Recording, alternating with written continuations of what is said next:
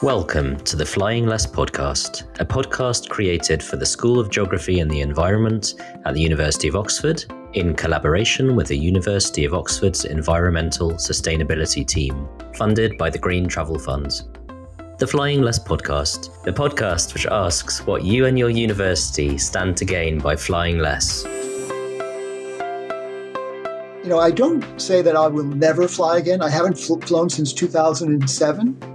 There might be an occasion, but it has to be a really, really high bar. If the aviation industry wants to be neutral, one way is to reduce the flight annually by 2.5%. We're all happy to point out the problem, but actually finding the solution is far more difficult. A one-size-fits-all solution, even at an institutional level, isn't going to work. For me, definitely, I would say that by not flying, I really opened space for creativity, for new ideas, I think very relevant ideas, and for new ways of doing research. I'm your host and humanities-turned-social science researcher, Dr. Noah Bergstedt-Breen. Welcome back to the Flying Less podcast. In episode 1, we learned that to avoid a further contribution to global warming, there needs to be a global reduction in aviation by at least 2.5% year on year, compared with pre-pandemic levels. With the global pandemic in 2020, conferences and events in the higher education sector went fully online for a period of time. This episode is a chance to reflect on what we've learned so far as a sector and to consider why not just go back to fully in-person conferences. Part 1. Decarbonising conferences. I start by asking, how significant are the aviation emissions from flying to conferences? Back to a scholar we met in episode 1, Dr. Matt Watson, transport scholar at the University of Sheffield. First, we need to know why people are travelling, and largely we don't. The research that's been done indicates that across disciplines, it's mostly for conferences. And we know that some colleagues go to conferences an awful lot more than others do, and perhaps they go to fewer. And so far as there's been research on how far there's a correlation between lots of international travel and career progress, it hasn't found a strong correlation. Okay, so there may not be enough data to know precisely how much academic flying is for international conferences. Also, it may be a subjective question of value. To shed further light on this issue, I speak to another transport scholar, Associate Professor Debbie Hopkins, to ask whether she can produce a concrete figure on quantities of flying relating to conferencing based on the scholarly literature. In the transport scholarship, do we have a fairly good sense of across the board these figures or not really? You're shaking your head. Not really. I think that's part of the problem. And actually, many of the assessments I question because it's hard to know what the primary motivation is. And in many ways, and I guess this is a somewhat academic question, is whether we're able to ever really know that. So many people that you speak to in interview will admit that sometimes they go to a conference because they have family that live nearby. And actually, their primary purpose for doing that trip was to see their family, but they could get funded to see their family if they went to the conference.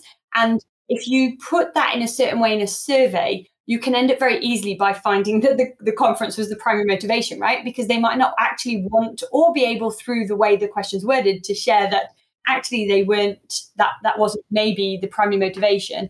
And I think it's also very hard for people to disentangle the motivations. I'm not sure it's always very easy to put hard and fast numbers on how much travel is happening. I'm sure academic institutions would have numbers to a certain degree, but obviously you and I and many people know that it's very difficult to get those numbers. Okay, so it's really hard to know. Why then so much focus on conferences?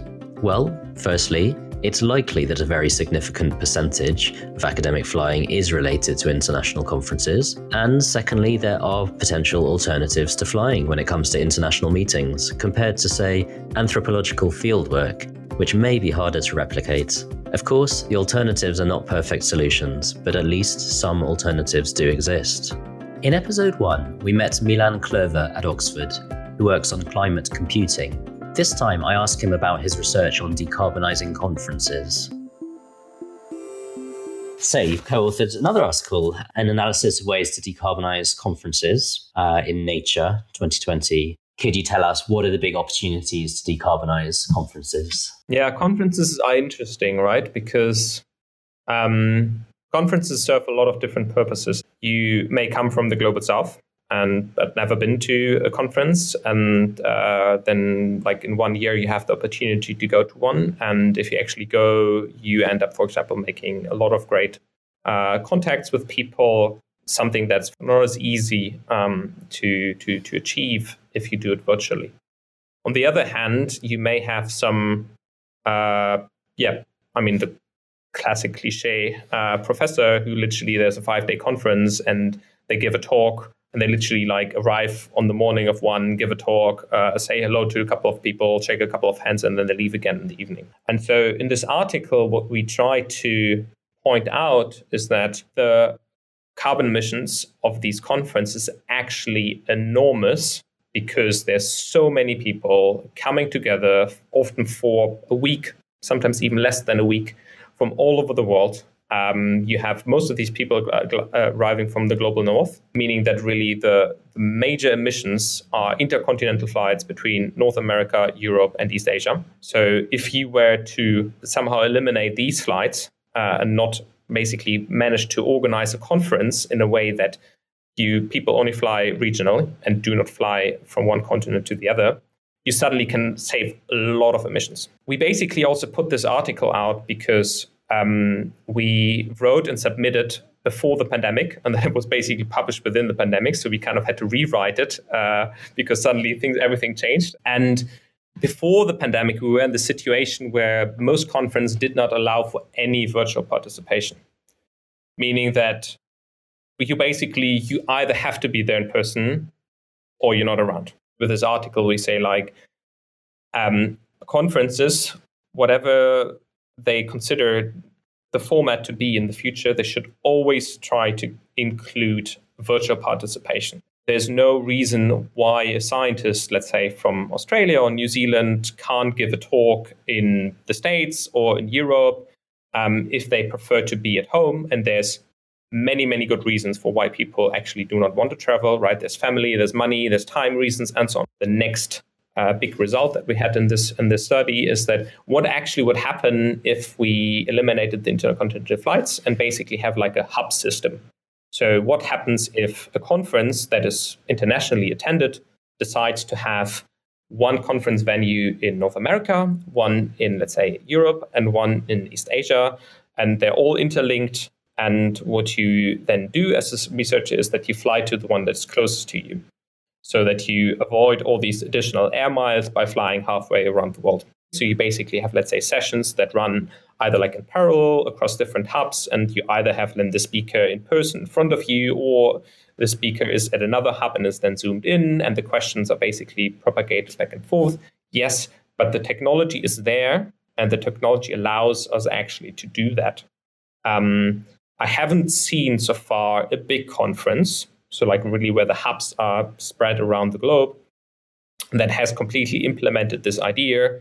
But what we showed in this article is that if you do that, you immediately, because you avoid the intercontinental flights, you immediately reduce the carbon emissions, the carbon footprint of such a conference by 80% or so. Okay, so a huge reduction in carbon footprint. And in the article, Milan Clover and the other co-authors point out that a fully virtual conference is a 99% reduction in carbon footprint.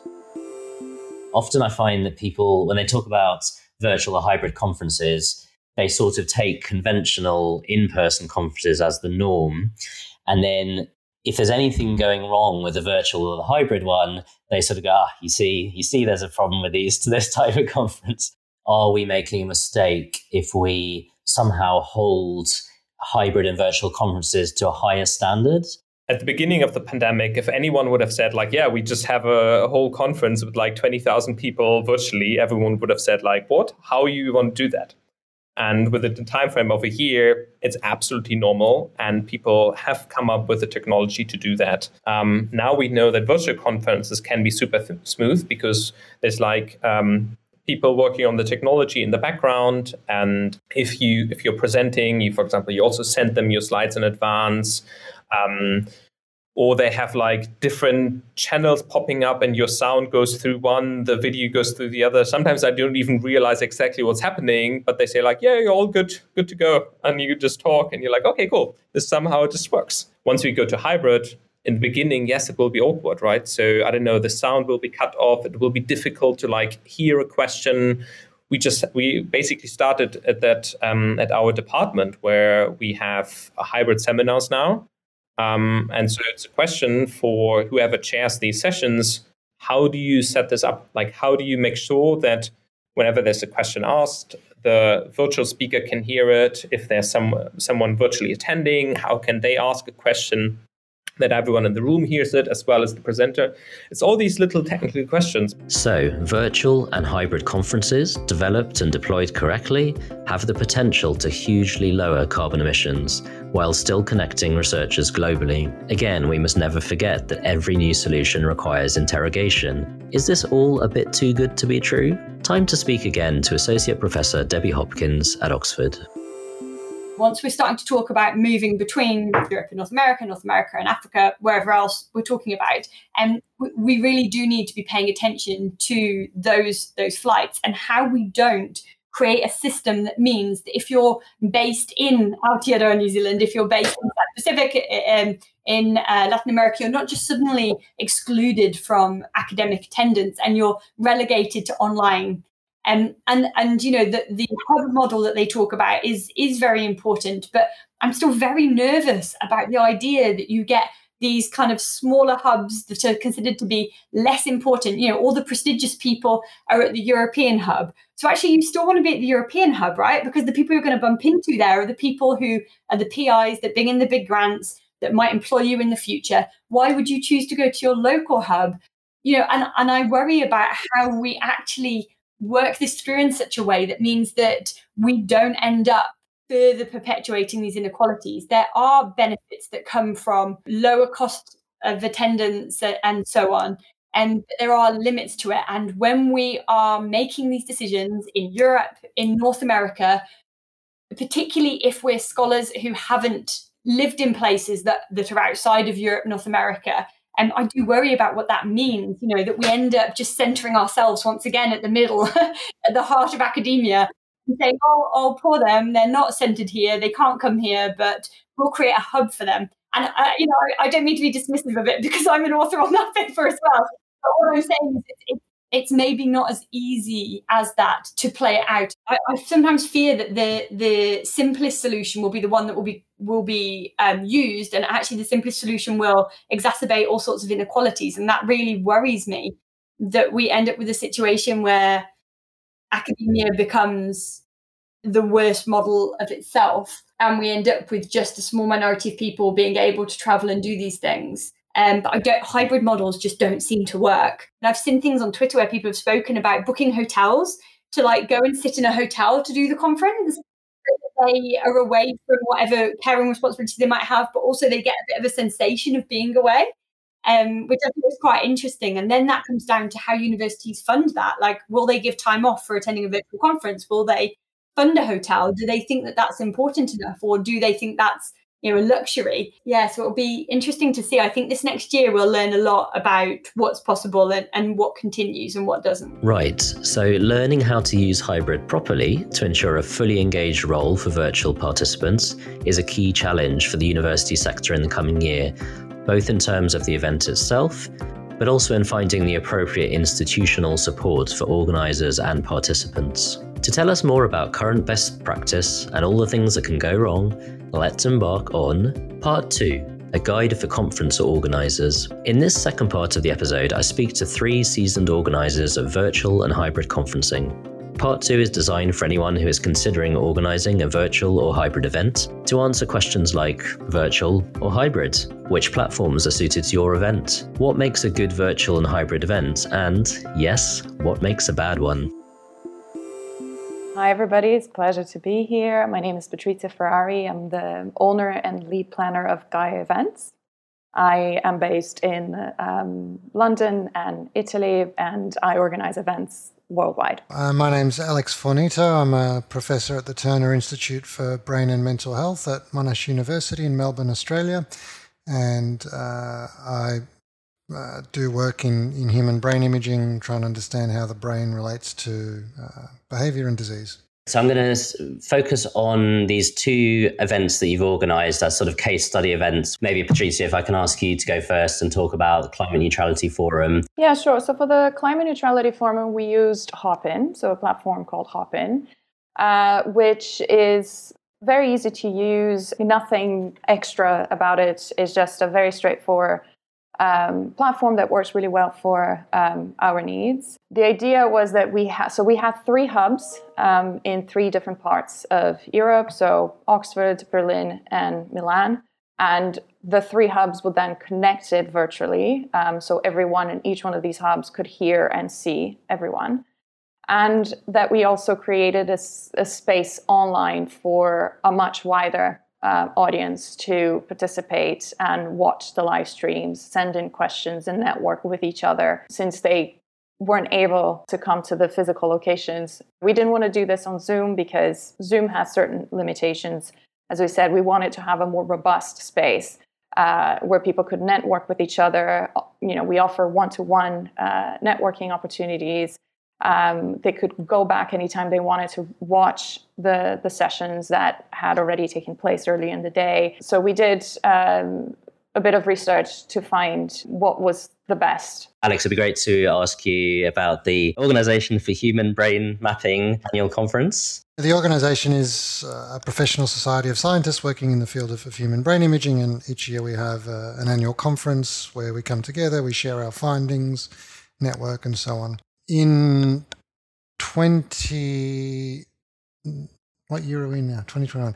So in 2020, COVID hit and the society had to scramble because a lot of places were in lockdown and travel had stopped. So they had to scramble to organise a virtual conference. The decision was made to keep going with the conference, but to hold it virtually. This year, I was tapped on the shoulder to head up a technology task force that would be charged with trying to develop a platform that would better cater to our needs this year. So we went through a bit of a process. We, debriefed what we thought didn't work and worked from last year's meeting. We came up with a list of priorities and features that we wanted to see in a platform. But one that really caught our eye that was, perhaps a little bit risky was a software company that had experience doing online events, but more at the level of social engagements and concerts. Are you happy to sort of name the platform? Not that I'm wanting to sort of directly advertise anyone, but I think it's useful for people to know. Sure, yeah. So the platform is called Sparkle, and it was quite a fair amount of work to get it all going.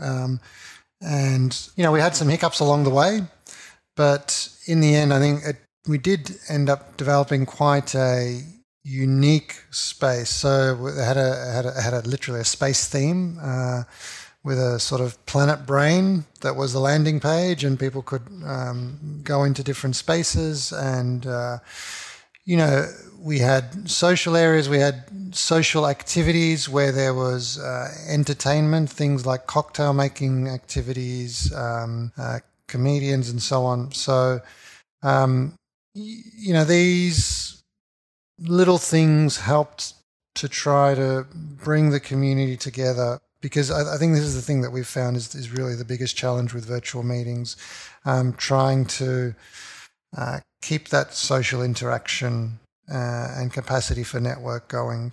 So I think we've got it up there, well, at least until the end of next year. The other nice thing is that the code is open source, so if you have some tech-savvy people in your organisation, they can continue to develop it themselves, which is a really nice feature. We are still in the process of deciding what will happen next year, because the plan is to have some kind of hybrid format, and we're still trying to work through exactly what that's going to look like. One thing I'm just wanting to bring out is, I think there's sometimes a misperception around events being more or less the same however we do them in a way, whereas I feel like, to exaggerate slightly, there's a platform for every event. Perhaps, of course, it's not quite like that, and we can reuse different platforms for different events, but just that no one should necessarily think you just pick it off the shelf and it's right for you, that actually there are lots of different ways of doing it. How do you make the big decision between virtual and hybrid? and these particular platforms, and if there are any other you would recommend as well? So I think, when deciding, when choosing your platform, or, what decision, the decision to make either hybrid or virtual event, I think it all depends on your aims, it depends on your objectives, it depends on your audience. So it's not a one size fits all approach when it comes to virtual and hybrid events.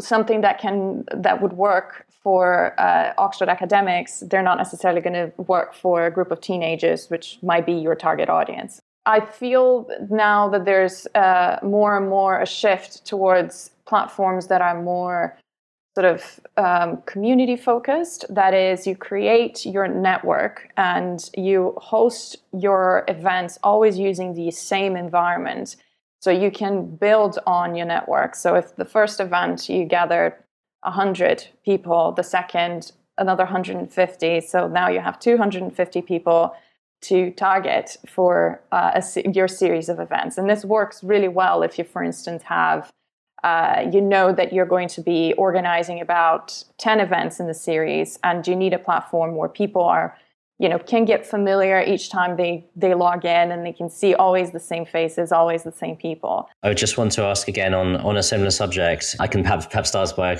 asking Alex, but for you both. I guess I've almost come up with these shorthands for myself, and I don't know if this is oversimplifying. With virtual and hybrid, I tend to think virtual is just so much more straightforward and low budget that for someone who just really wants to connect people in a straightforward way, go for virtual.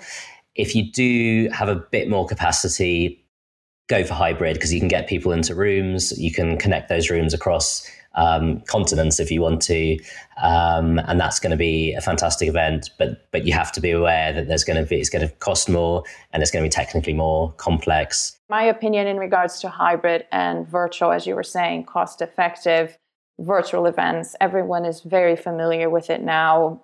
It's safe to say that you're probably attending a virtual meeting or an event once a day, once a week. So people are familiar with that, and then now the opinion is shifting. People are just saying, why would I travel if I can just sit in the comfort of my living room with my cup of tea and then still absorb all the information? Hybrid events, they do have an associated it's a higher cost to organize hybrid events, just simply because of the technical infrastructure that's involved. But at the same time, it's really interesting what you can do with hybrid formats, and how many, for us with the climate neutrality forum, there was a joke at the end of it. It's like, okay, next year, let's try to see how many hubs we can actually connect, and, how complex this is going to get, but how interesting it is going to be. I think, both have got advantages and disadvantages, like anything. I think, on the one hand, as Patricia said, a real advantage is the increased accessibility. So there's labs around the world working in this field, and they vary in their means, the amount of resources and funding they have to be able to send their researchers, their students, and so on. And so allowing people, particularly students who maybe don't have the same level of funding as more senior researchers, to participate in the conference in some way is great. The flip side is that, a lot of people report that it can be harder being at a virtual conference, because if they go away somewhere, then they've farmed off that time. They've put aside a week. They're away from the family. They can concentrate on their work. Whereas if they're doing it from home, they've got the kids running around. They're trying to do 2 hours conference, go feed the kids, come back. And so I think wherever conference organisers can help people at least develop strategies about how to deal with competing responsibilities when participating in virtual conferences, I think that will help the rollout and the proliferation of more online meetings. I personally feel like the online format has a lot of potential, but the two biggest challenges are sort of preventing screen burnout, just from sitting and looking at presentations for hours on end, and part of that is, I guess, using some innovation in the programming and scheduling of the conference, and also maintaining that social element. Now I turn to a person who co-organised a virtual event on Discord, Joel Foramiti, at the Institute for Environmental Science and Technology at the Autonomous University of Barcelona. I'm Joel. I'm a PhD student at ICTA UAB. I work here on topics like agent-based modeling, climate policy, and human needs. And so you're coming to me here. We're talking. You're in Barcelona, is that right? Yes, I'm based in Barcelona, close to Barcelona. Actually, I'm living in the forest outside. I thought I saw some amazing looking green out there. If you could maybe just say in a nutshell, what was this low carbon lifestyles conference? Kind of what was the gist of the actual conference, and how did you go about organising it? So the idea of the conference, I think, is in the title. We were very interested to look at the cultural side of the climate crisis, but we also wanted to really connect it to the systemic perspective. So we didn't want to have a conference about how everyone individually should behave differently, but about how lifestyle changes happen collectively in society. And originally we planned to do an actual conference. So we were just trying to do what was normal and do a physical conference here in Barcelona. And we had many ideas on how to make the conference itself a good case of lifestyle changes, of sustainable behavior. We had a whole scheme planned that people who would not fly to get here would pay half or even less of the entry ticket to subsidize train tickets in a way. And then the pandemic hit, and we became increasingly aware that we have to cancel the conference. But then, since there was a lot of energy in the team and people still wanted to do it because we had put so much work into the process until now, we sent out a survey to all the participants if they would like a virtual format, and people were very excited about it. Now, in retrospect, it's not because virtual formats are very exciting, but in that moment of history, it was February, right when the pandemic began to start in Europe. It was a very exciting idea everyone was stuck at home to organize a virtual conference. So we went ahead and we changed the whole format. And I think it was a great success. Again, in the context of the time, I think now people are a bit more bored by the idea or saturated. But at this beginning of the pandemic, it was a great way to connect with people. There was a lot of joy, and I hope it was also academically very interesting. How long did you have to suddenly to pull out the virtual conference? Not long. I think we had 2 months from that decision to the actual conference. Okay. And this was your first ever virtual conference as an organizer, is that right? Yes. Okay. And I think for the whole team that was the case. Yeah, I imagine. And how many, just to set the parameters, kind of how many people were in your organizing team? What level of technical expertise did you have? What kind of budgets were you working with? We were around 15 people in the team, 15 to 20.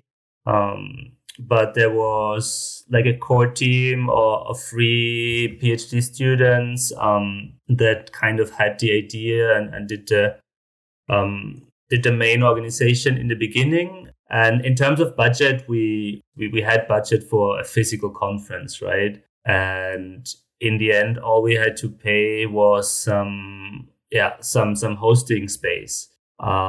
So we didn't even use a small share of the budget the university could have given us to organize this conference. So we're sort of about to get to the point where we start talking about Discord, because I think I'm right in saying it as well. Yeah.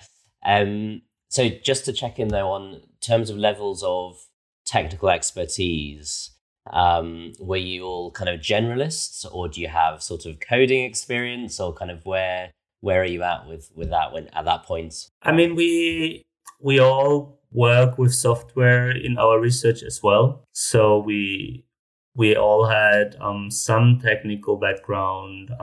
There's also a technical department at our institute where we got some very good support when we had questions. But in general, we had no expertise for this particular task. And so we pretty much went with very ad hoc tools that we found online that just seemed to do the job. And as you said, this led us to Discord, which is not meant for academic conferences, but it was just the best tool around that we could find that gave us a feeling it would be stable, it would work well, and it's really made for social reasons.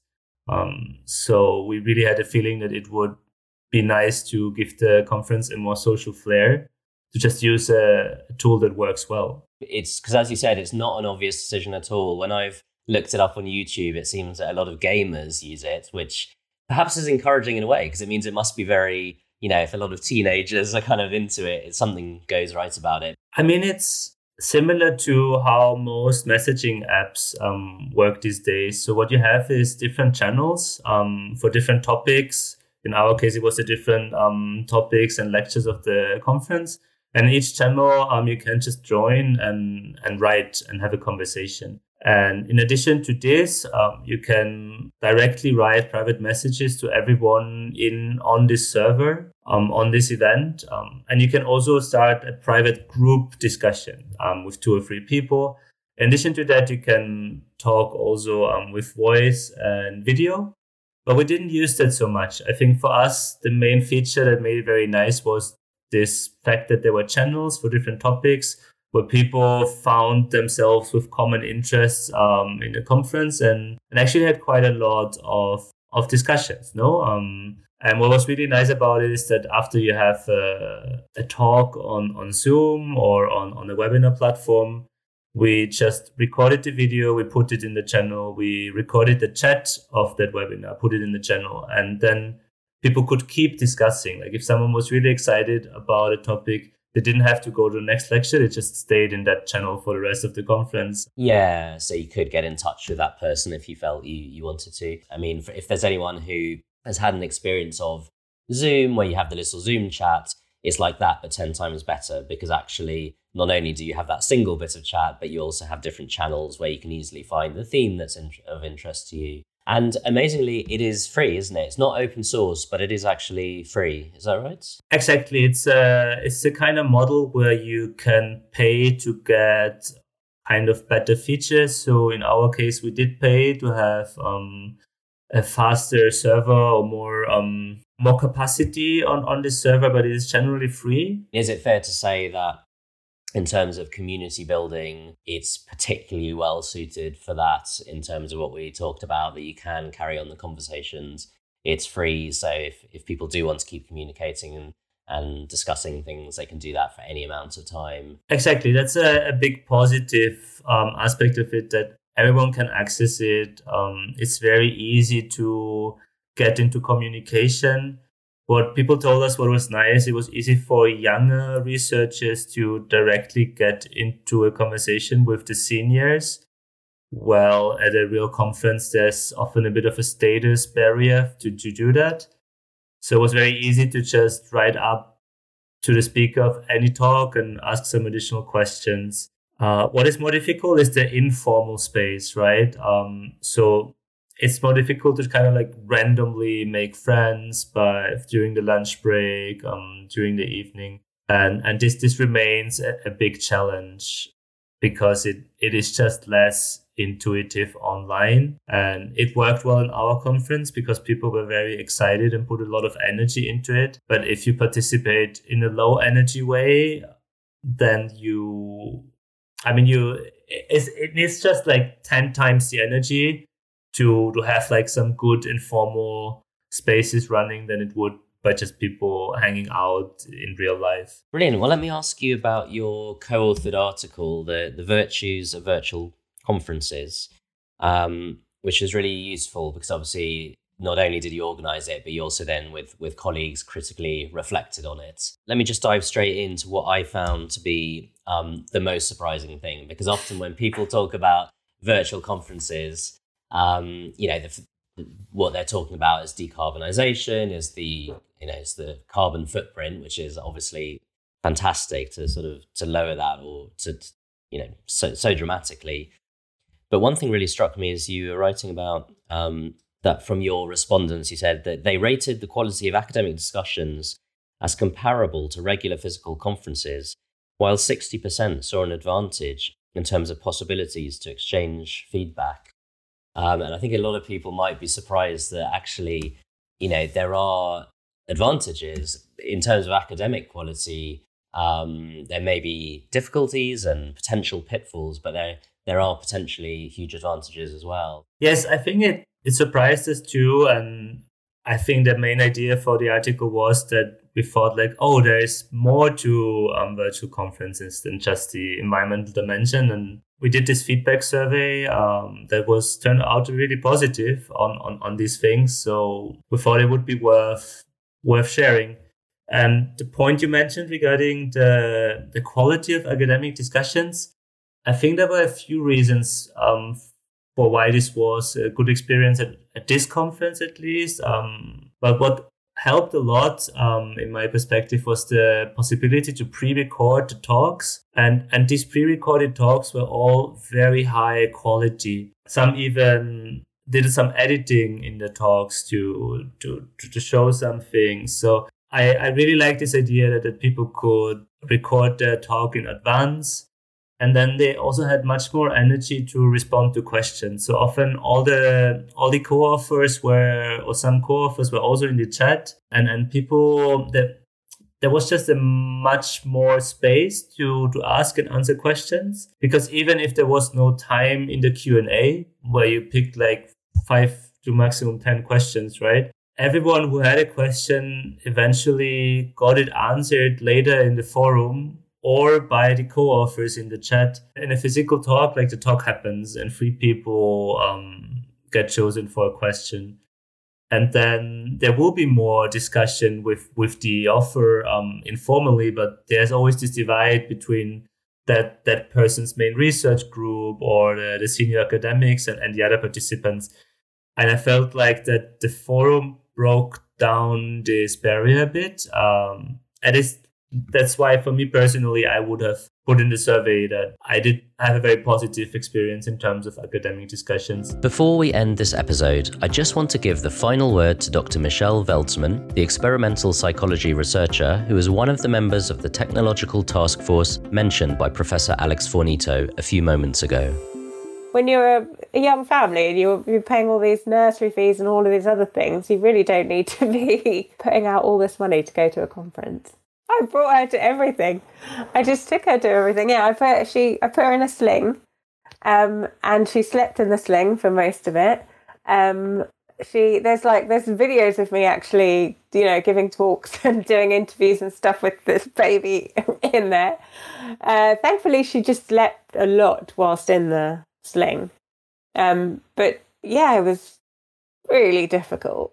We're trying to recreate these in-person conferences. I think we sometimes think about it through rose-tinted glasses. A lot of the time, a big problem in our field is this is the poster sessions that people say they get the most interaction and engagement with. Well, the last poster session I went to, it was in Rome. It was so hot and there was no space.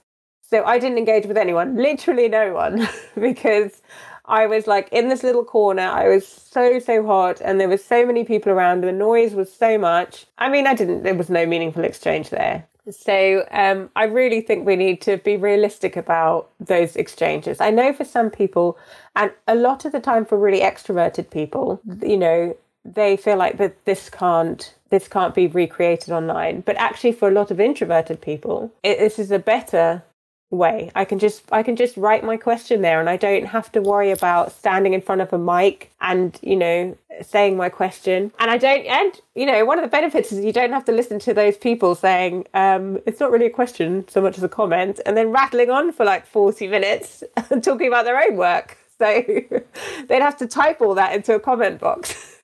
and then everyone would downvote it. So I do think we can get better. I do think there are ways to get more engagement, that scientific or academic engagement. That's it for this episode. We've heard many compelling reasons why conferences should always include a virtual component, not only to cut the carbon footprint by 80% or more, but also for reasons of accessibility.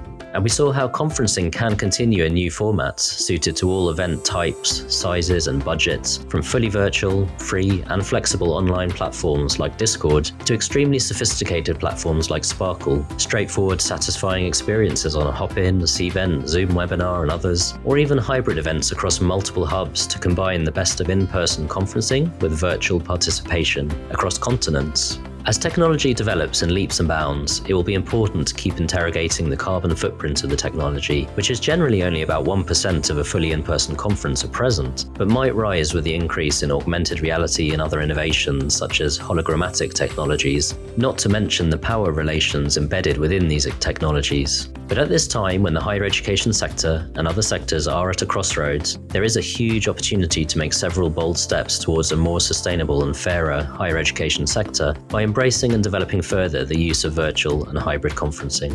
Thank you to everyone who has taken time to contribute to this podcast, and thank you for listening. This episode was written and produced by myself, Dr. Noah Bergstedt-Breen, and edited by Ryan Beckerlegg, a PhD student in the School of Physics and Astronomy at the University of Cardiff, and radio host extraordinaire of Cardiff's Student Radio. The artwork is by Arda Jusic. The podcast music was written and composed by Julian Bell. If you've enjoyed this podcast, please help us to spread the Flying Less message by sharing your favourite episodes on social media and by recommending it to colleagues and students. The Flying Less podcast, the podcast which asks what you and your university stand to gain by flying less.